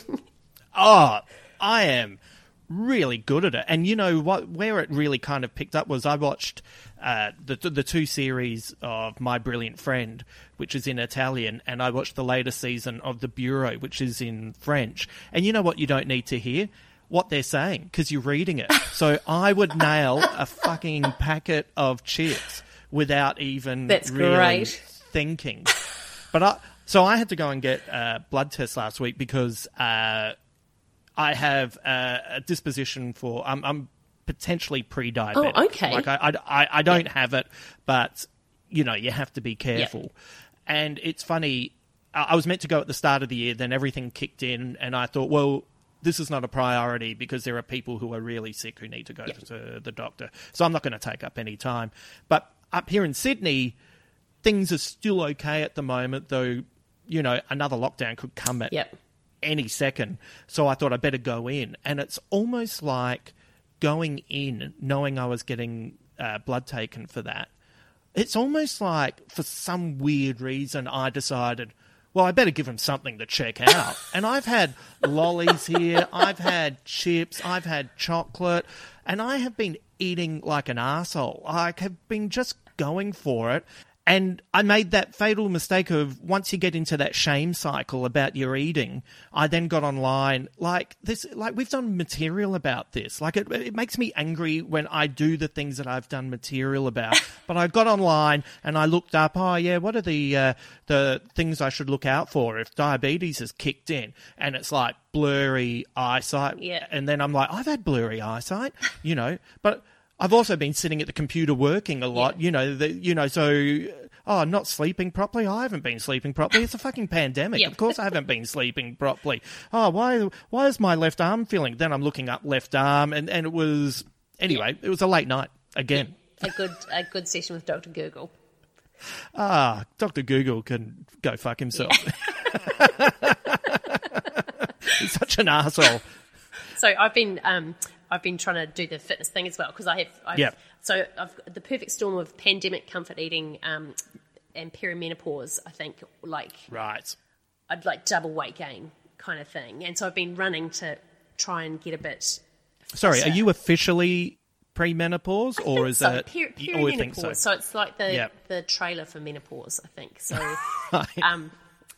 Even if you don't this is one where you're getting it. Yeah. Hopefully the cinemas won't open very soon. Yeah. So I've been running, and what I've discovered is I've started to like running, which is a very weird thing for me to say because I've never been a physical person whatsoever. And I ran 12 Ks the other day for the first time, and it was very exciting to me. So I celebrated with some chocolate. But the thing that I'm finding, I sort of should be ashamed of this. I think I'm the last person on the planet doing it. I'm playing Pokemon Go still. And so when I'm out for my run, if I do, I can hatch eggs as I run. Like I'm not aimlessly wandering around. I'm actually doing exercise, but I'm achieving things on a child's game. Right. And I ran 50 Ks this week, and I was like, that's pretty great. Like, I've run every day. But also it was because I wanted to hatch some eggs. That's so funny. I don't play video games just because I know how obsessive I get about things, and I've already got enough obsessions. I've been playing a game since the pandemic called Township, where I have been building up New Hamiltown, which is my city, and I have that has been the two things that it's taking up way too much time, especially now that I'm building up the zoo and I'm really getting into the decoration of the zoo. But also, the two things that I allowed myself to spend money on, because I just tightened everything and I cancelled so much stuff, and I've been really, really super tight. And the only things that I spend money on are going downstairs to get a coffee because it gets me out of the lounge and also just gives me a little bit of contact. Yep. And secondly is this fucking game as I build up my town for what reason I don't really know. I don't know what happens once you've built it up. Then you go, look at my town. But anyway, that's been my little video game obsession. Yeah, well, I'm glad that you're doing that. It makes me feel not as alone as I was. Yeah. And then the other day, someone got arrested and fined. They got fined $200 for playing Pokemon Go. That's not a reason you should be out of the house. But but I'm exercising with a side order of Pokemon Go. Oh, yeah. The other thing that I'm sort of ashamed of is, did I say this last time? Oh my God, if you get a fine for playing Pokemon, that would be amazing. Sorry. I would have to resign from everything. Did I talk about how judgmental I've got? I've really let my judgmental side have free reign, like not out loud, but as I'm running. So I'm wearing a mask that if I run past someone on a track, I pull it up over my nose. Yep. But it's hard to run. You don't have to run in a mask. But I'm like, if I'm passing anyone on the track, I'll pull it up. But people who are just out walking without a mask on, oh my goodness, so much tutting. Like, it's so much, you don't look like you live in the same house. Like, that's not social distancing. Like I'm so, or in the supermarket, when I go to the supermarket, I'm like, it's not 1.5 metres. Like I'm just so. Like, I've definitely gotten it on the distance. But up in Sydney, I've gotten angry at guys who don't wear shirts when they run. It's like, mate, just put on a shirt. I don't need your awful sweaty body flicking moisture. COVID onto me. Yeah. And it does make me really aware, like, because I'm wearing the mask when I'm running past people, of going, shit, this mask gets so wet. Like, just the thought of what we spread. It is outrageous, the moisture that we give off to other people. And the other thing that I've noticed when I'm running is that still creepy old guys want to talk to you. Like, so I have stopped running along one part of the track because there was a guy the other day who got angry that I didn't stop and talk to him and was like shouting abuse after me as I ran past. Wow. And I just want a T-shirt that says I'm not doing this to meet people. Like I'm literally running. Yeah, I'm running. I'm not. I might have left the kettle on. You don't know why I'm running, but I'm running. Like, right. It's like this is not. It's not me hoping a guy in his 50s carrying a plastic shopping bag is going to yell at me. Like, that's not. I could go up to the local shops and get that. Like, yes, it's just weird. What's going through their head that you're going to stop suddenly and come back and sit down and give really? A blowy. I don't know. Right? Yeah. Well, maybe he is hoping that. Maybe he is rattling his little shopping bag. But it's so weird. It's like, no, I'm not doing this for you. I haven't been running along here every day going, oh God, I hope Basil's out. Like, yeah. Oh man, that is so funny. I think that's a fair thing. You were saying you were being judgmental, but maybe you're talking to the wrong person because I'm on your side with all of that stuff. Well, that was great. I feel a little bit better. It's nice to talk about things that you feel some sort of pride with because it's the hardest thing to come up with, but it's nice to be able to discuss it. Yeah, and also, like, I was thinking about this before. I was thinking of how proud I am of you. Like, right. Like, the thing that came to mind is that we're in this weird position where we talk about the shows that we do at the festival, but we never get to see them because we're at the same time or whatever. But, like, last year, your show, John Tilt Animus, you were in a position where suddenly it went from being a play with other people to being a one-man show. Like, how many weeks before it opened? How many days? It was 4.5 weeks. 4.5 weeks. So you just had to rewrite your whole thing. Yeah. And make it work. And you did that, and it got awards, and everyone loved it and said it was fantastic. And, like, I just go, like, a lesser person would have just gone, I'll just do an hour of my greatest hits of material, like, and not even try and make it work. But you just did it. Well, it was. Well, thank you. It was funny because I had the day that I found out that I was actorless, and I talked to one of our groups, one of the managers at our management group, and I sort of had a chat and was like, and it was Kathleen McCarthy, and she said to me, well, why don't you just, like, rewrite them? And I was like, yeah, okay, why don't I do that? And then she said, take the rest of today off and then get into it tomorrow. And I was like, yeah, that's a good idea. So I think I just watched, like, sport. Yep. I may have done some binge eating. And then over the next, I think it was over the next 5 days or 6 days, I just had this real routine where I'd get up in the morning, go to the gym, have a slow breakfast at a cafe, and then I would write all day, and I would break it up with reading, watching movies, listening to music, and then at some point I'd cook dinner, and then I'd go for a walk just to walk it off. Yep. And I didn't speak to anyone for those 6 days, and I just rewrote the 3 shows. And I have to say, they were my favourite 6 days of the year. Amazing. It was because it was really super creative, and there was, and I guess weirdly there wasn't any panic. There was a bit of, well, we have to do this now. Yeah, the worst has happened. Yeah, so how do we think our way through it? Like that's sometimes the fun part of putting shows together, isn't it?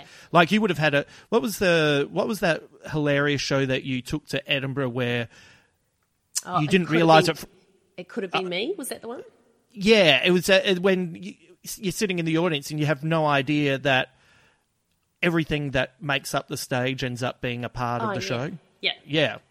That must have been fun when you have that moment where you have the idea and then nut out how it's going to work. Yeah, and working with the director was really great that time because she she kind of gave me permission to go further than I would have on my own.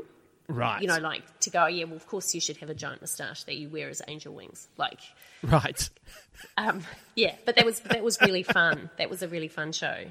But what I love about that is that Kathleen has just totally just told you to go and do a really impossible thing. Like she's a Jedi master. Like, like, you should just go and rewrite it. I'll just go and rewrite it. Yeah. Yeah, sure. Yeah, I'll do that.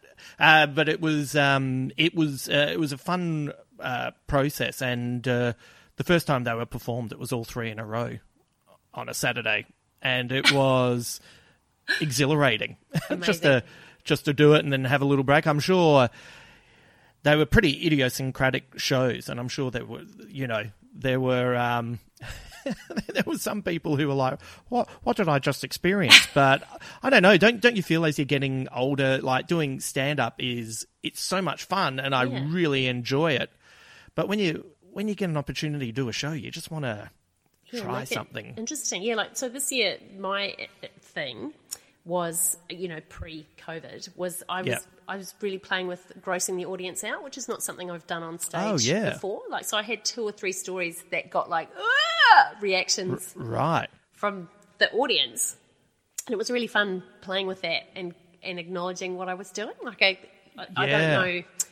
don't know whether those stories will work in this post-COVID time, but I really enjoyed that of going, you weren't expecting me to say something that really disgusted you.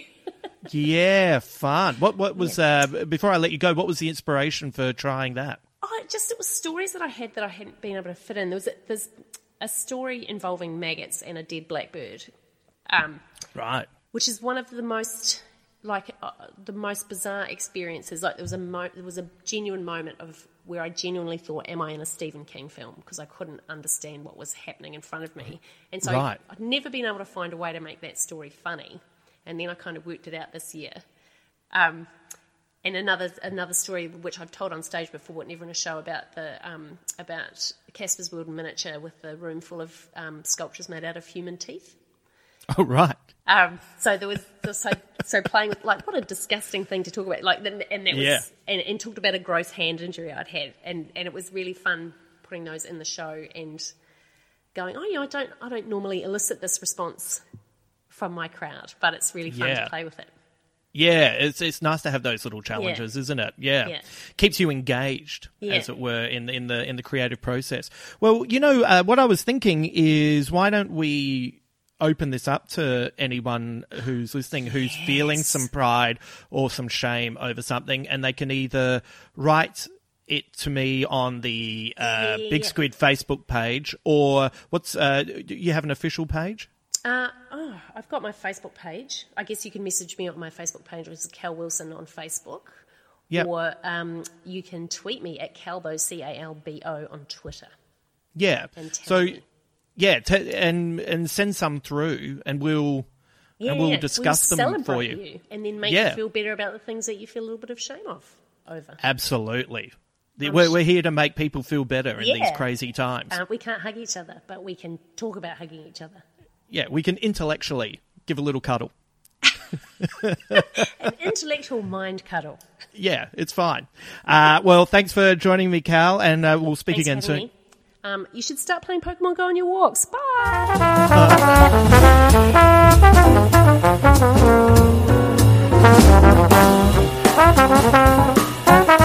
You know, when it comes to talking movies, I love chatting with Alexi Toliopoulos, the co-host of Total Reboot with the very funny Cam James. Alexi and I recently saw The King of Staten Island, and we figured we should record the chat we were going to have anyway about Judd Apatow's new movie. I like your tattoos. What are those numbers on your arm? Oh, that's the date my dad died. He was a fireman. Died in a fire 17 years ago. Oh my God, I'm so sorry. Don't be. It's fine. Knock, knock. Who's there? Not your dad.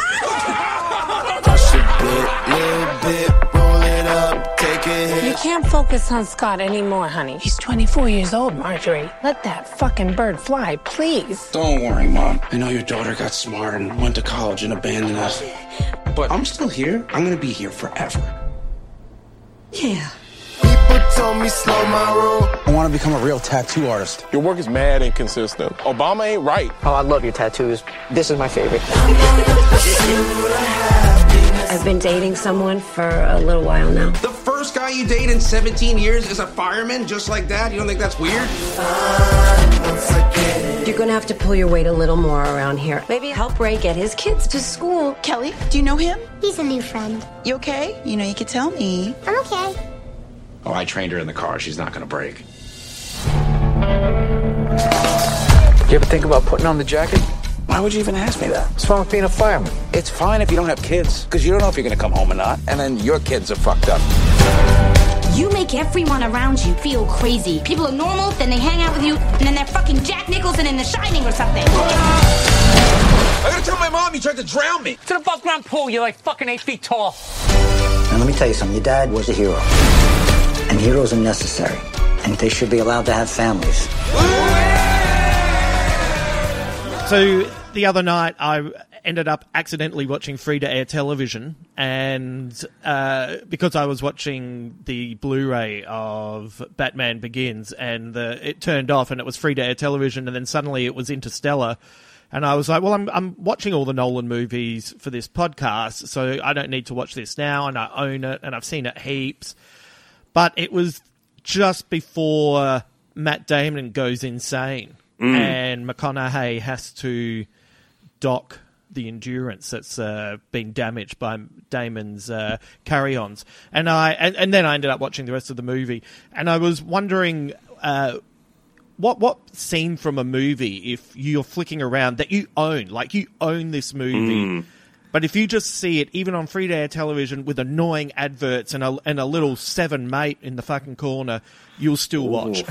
Whoa, that is a good question.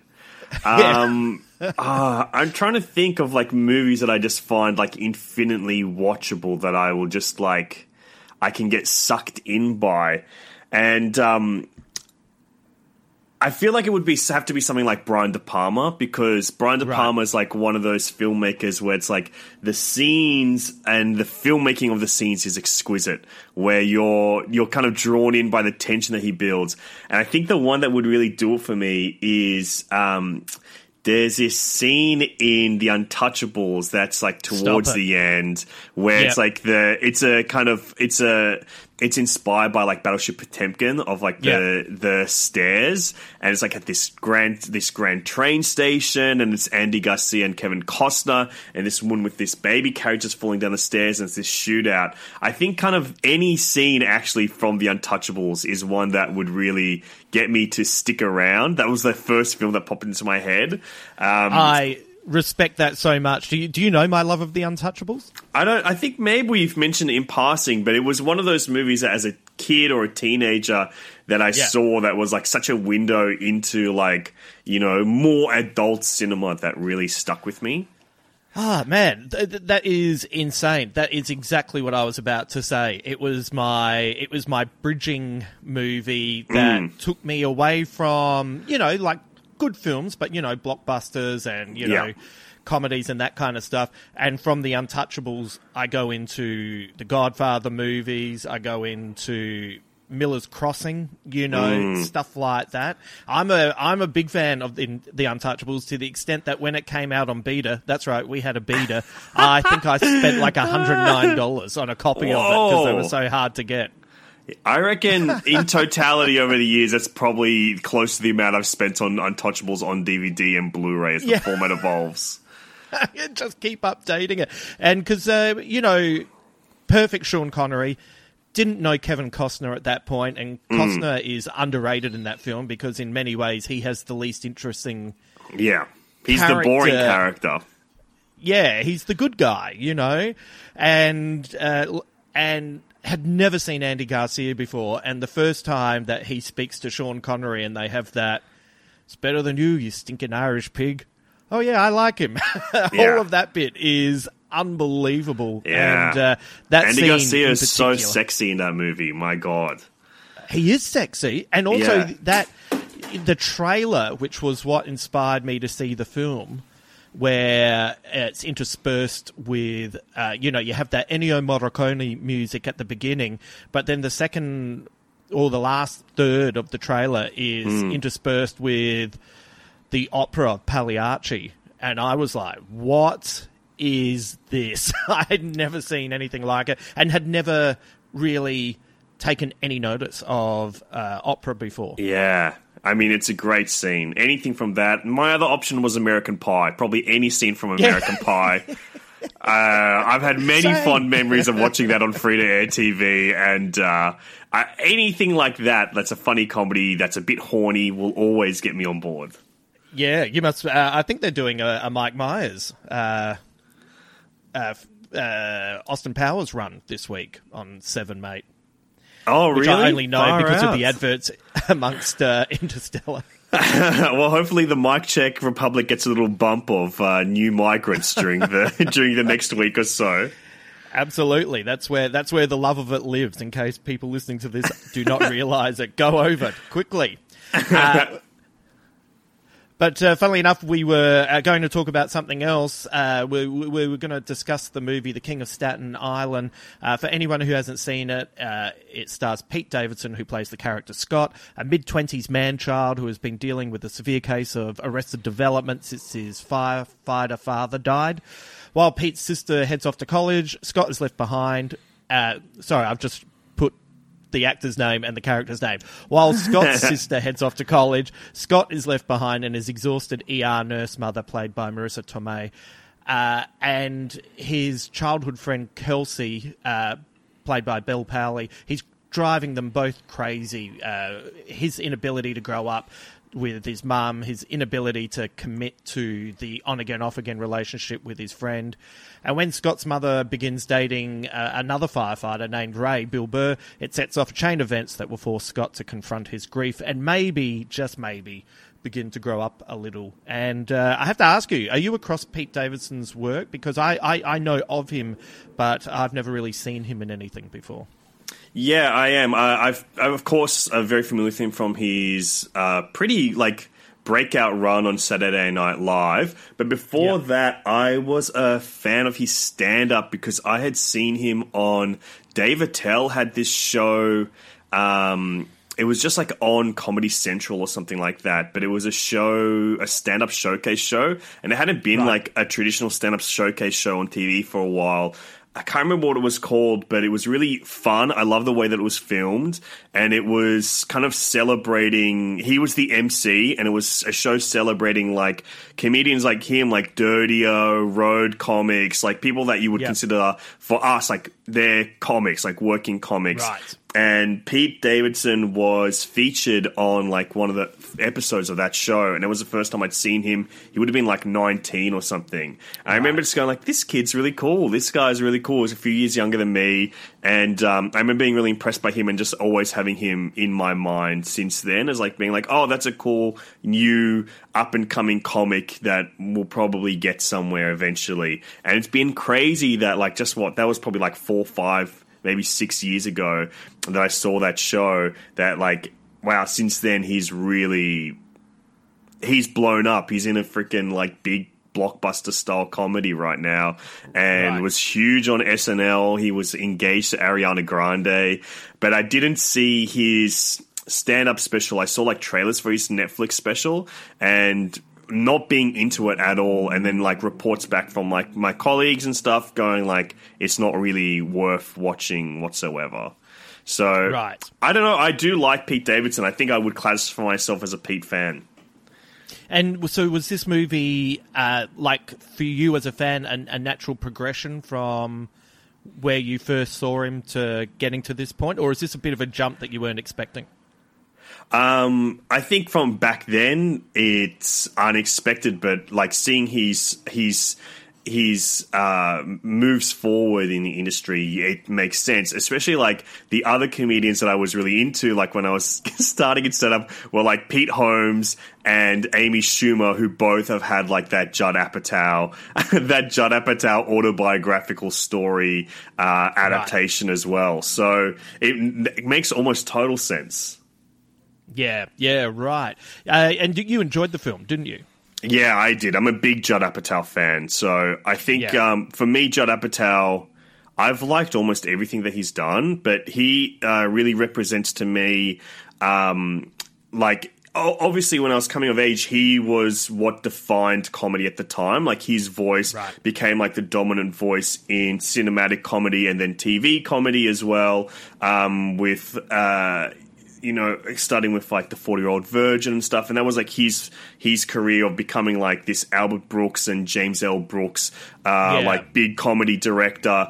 And for me, kind of represented, because I was familiar with him before and familiar with all the stuff that he was doing with before that big breakout success of like Knocked Up and 40-Year-Old Virgin, that along with like comics like Zach Galifianakis and like David Cross, who were like the alternative comedy for me becoming the mainstream. And I thought that's like why I guess I'll always have like this love for like whatever Judd Apatow's doing, because like he was that one person that I was there with for that movement as a fan. Yes.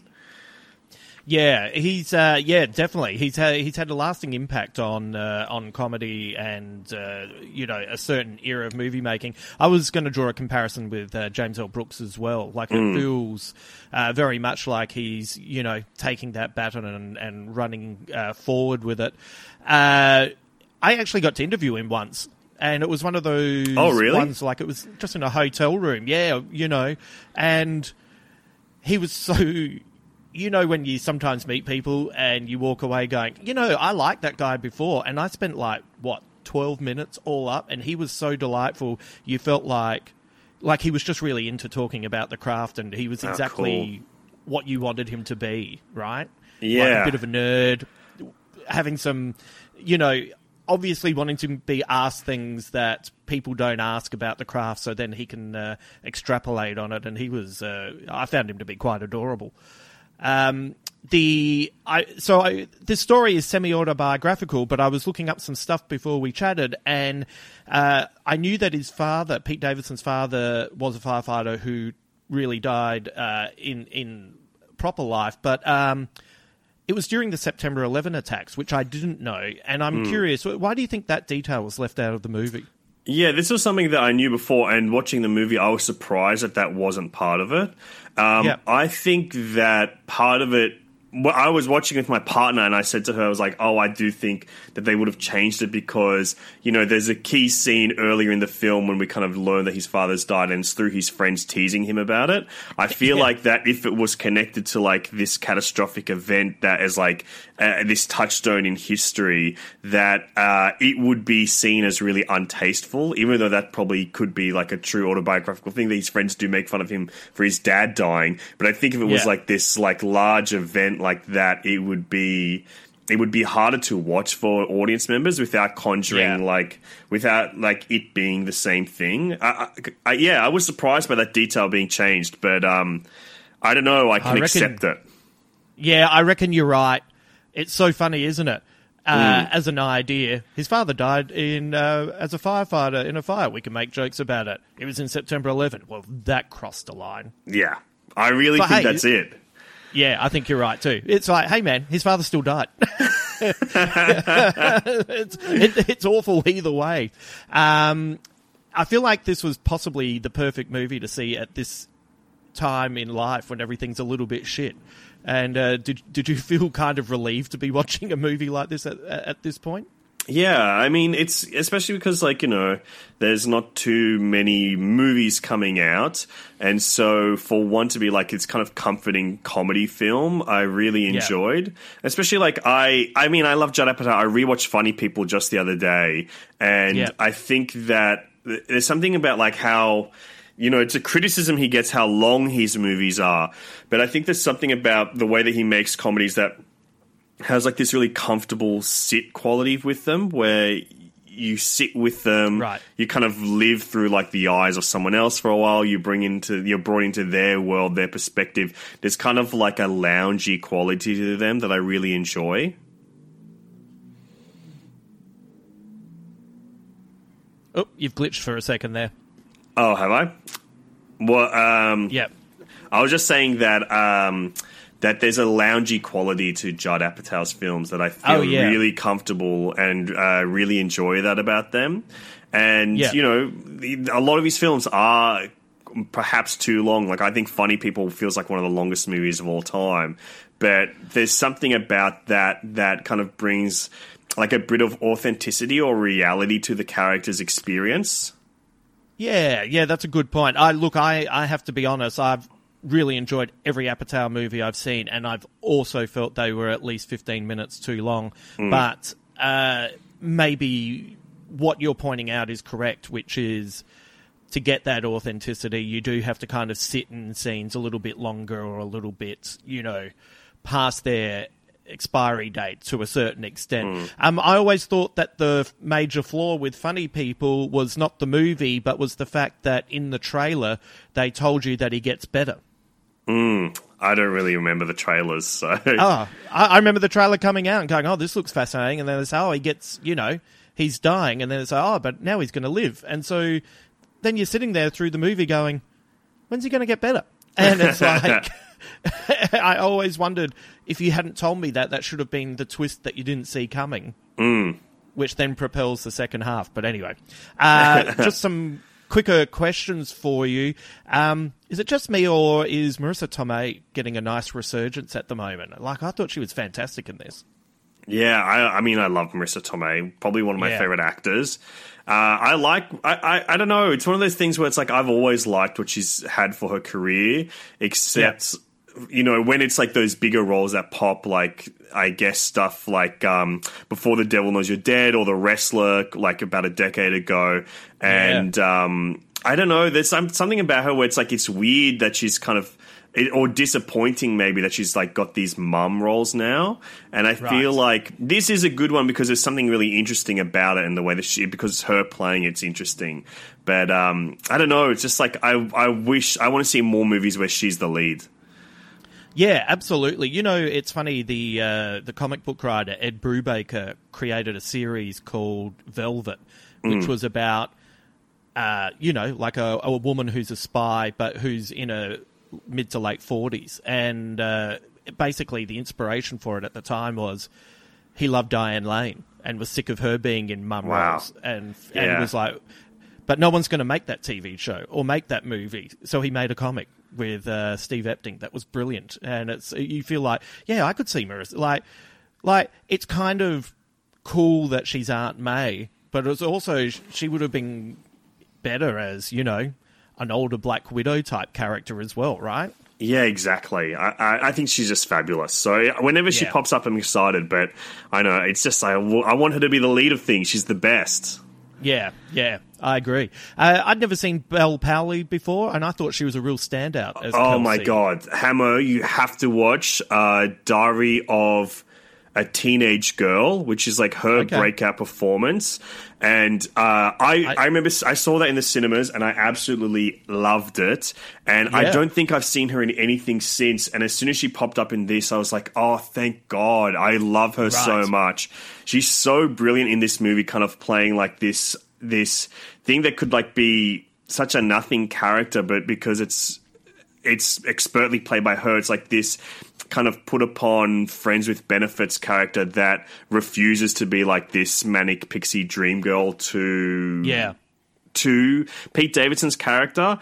And think that the way that she kind of plays the comedic beats in this is so like well naturalized and so realistic that she like there's never a false moment with her at all. And I'm so happy to see her in something again. I really think that she should be like one of those next big stars. And this kind of made me excited that she's still out there doing stuff.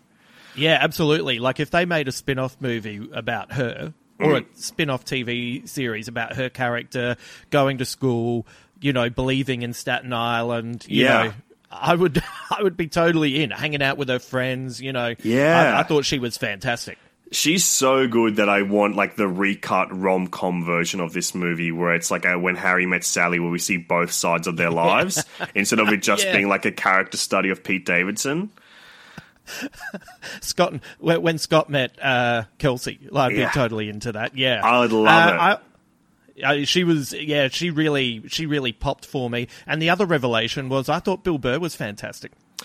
I think this movie is like an ascension to another level for him because I think he's always been obviously a great performer, but a very good actor. But to see him kind of pull stuff like this off and like kind of be like not a leading character, but like a leading supporting character in this film or like a true supporting role, I think that he is freaking brilliant in this movie. Yeah. And like the true standout, the way that he kind of like plays like these like because he's so effortless with his comedy, Bill Burr, where he's just like a naturally, uncompromisingly hilarious person, and so that he's playing dramatic moments with humor in this way, and the way that he's playing like kind of humorous moments with like a complete naturalism and reality to them as well, and the way that he can kind of like change his energy throughout the scenes. I'm like, this is a real actor that we're seeing now, not just like a great stand-up who's in movies because he's funny. Yeah, absolutely. And there was you kind of it's so well played. I didn't quite have a read on him for a lot of the movie, which I thought was really good. So you're a bit, you know, you kind of you feel a bit sorry for him. You're on Scott's side. Yeah, you agree with Marissa Tomei. Then you get to know him a bit, and you go, oh yeah, there was just lots of different flavors to a role that once again could have been one note. Yeah, totally. Yeah. I think he's brilliant in this movie. A few more questions for you. Is this the most normal role Steve Buscemi has ever played? I think it might be the most normal role that he's ever played. It's a surprise to see him in this, but then, you know, his history being like a fireman as well. Yeah. You're like, oh, it makes total sense. It adds like an authenticity to it. He knows what he's doing in this situation. And, you know, I love Steve Buscemi in comedies, but it's mainly been like Adam Sandler movies. So it's kind of fun to see him in like this more grounded, naturalistic comedy. Yeah, I thought he was like, it's not a... it's nothing but a compliment to say, wow, he was just so normal. Yeah, exactly. And so grounded, and, you know, especially the scene where he's telling stories towards the end, and you go, oh, yeah, I feel like I know that guy. I've hung out with that guy at places. Exactly. And I'm curious, were you as fascinated with Maud Apatow's deep voice as I was?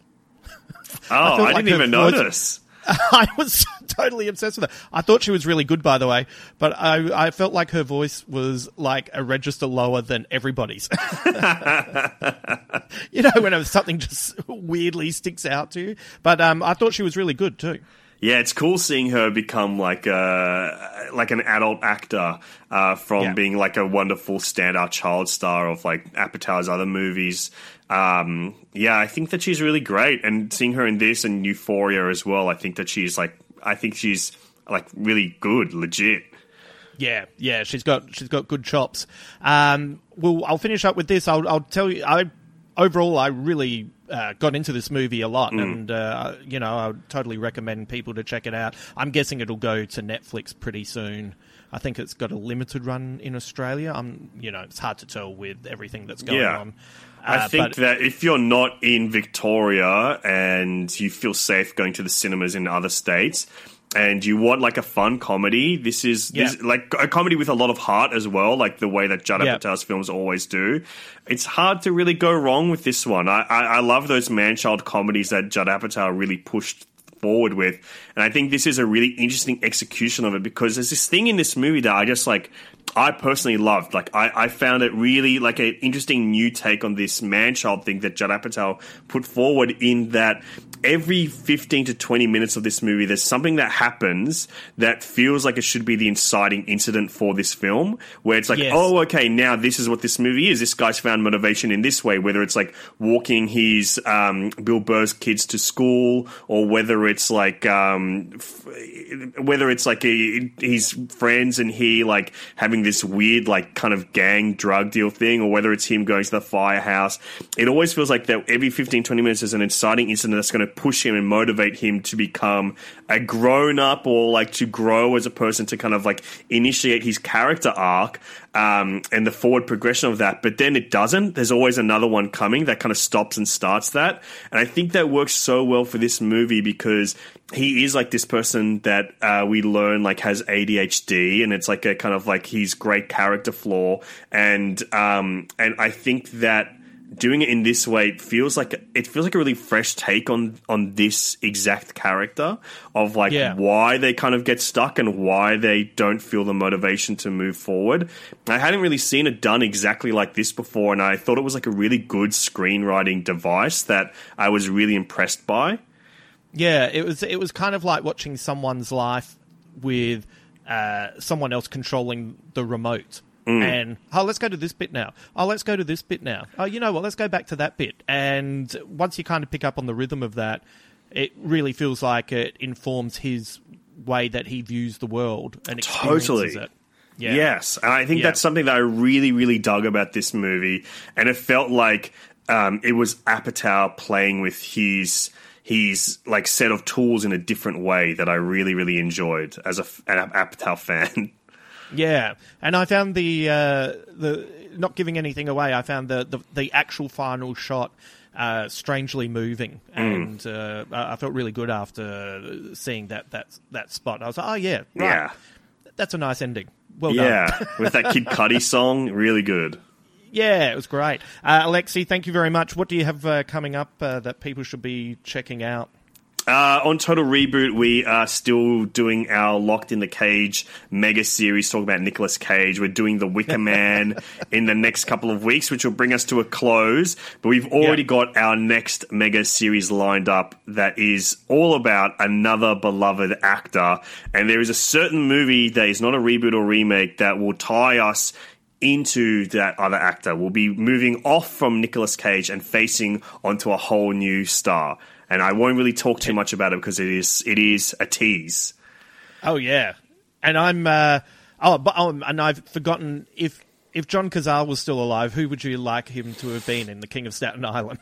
It's the most obvious answer in the world because he is like the one-for-one translation of who he is Steve Buscemi. Steve Buscemi was the heir to John Cazale's throne as like the beloved character actor.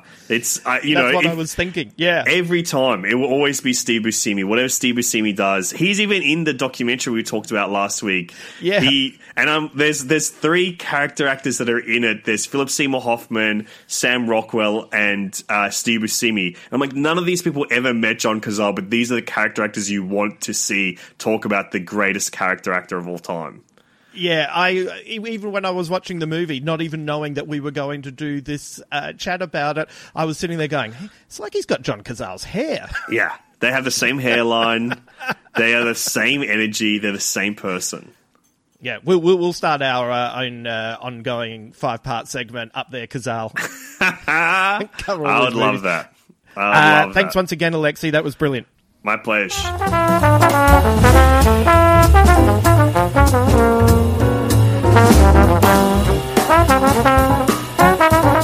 And that finally brings us to the end of this podcast. As you can see, I am already 3 podcasts in, struggling to keep to my self-inflicted rule of keeping this shit short. So I'm sorry about that, but it's all quality, right? So, you know, what are you going to do? I'm not going anywhere. A big thank you to Carl Wilson, Limo, and Alexi Toliopoulos for their contributions to the podcast. If you're enjoying the new format and the podcast, please give us a nice rating on whichever social media platform you're using to listen to us. Also, feel free to share Big Squid with any like-minded friends who you think might enjoy hanging out with all of us and talking about the same kind of stuff.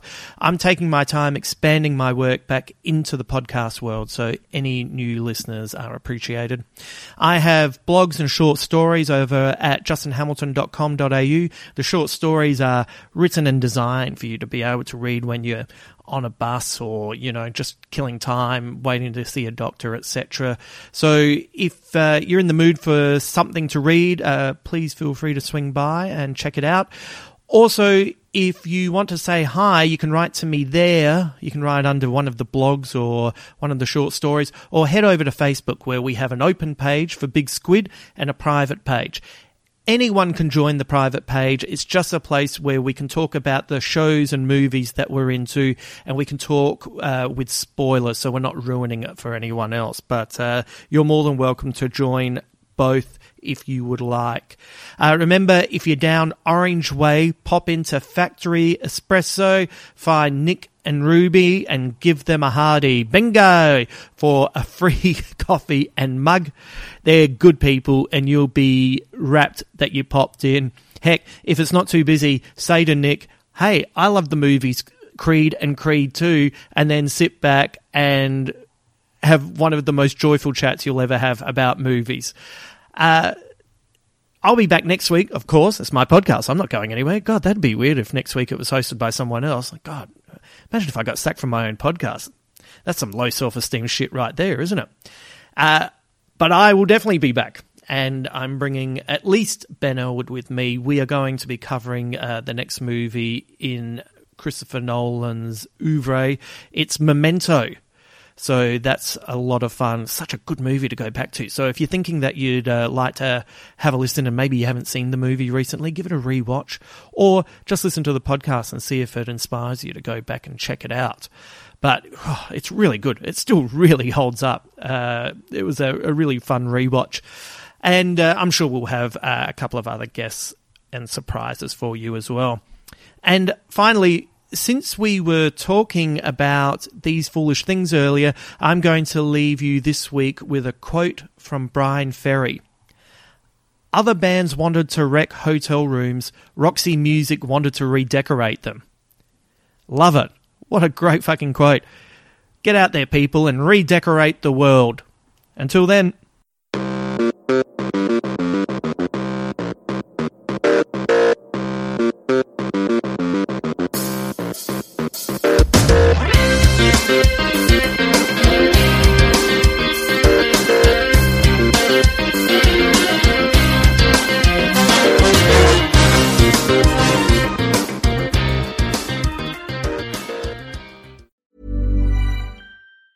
Planning for your next trip?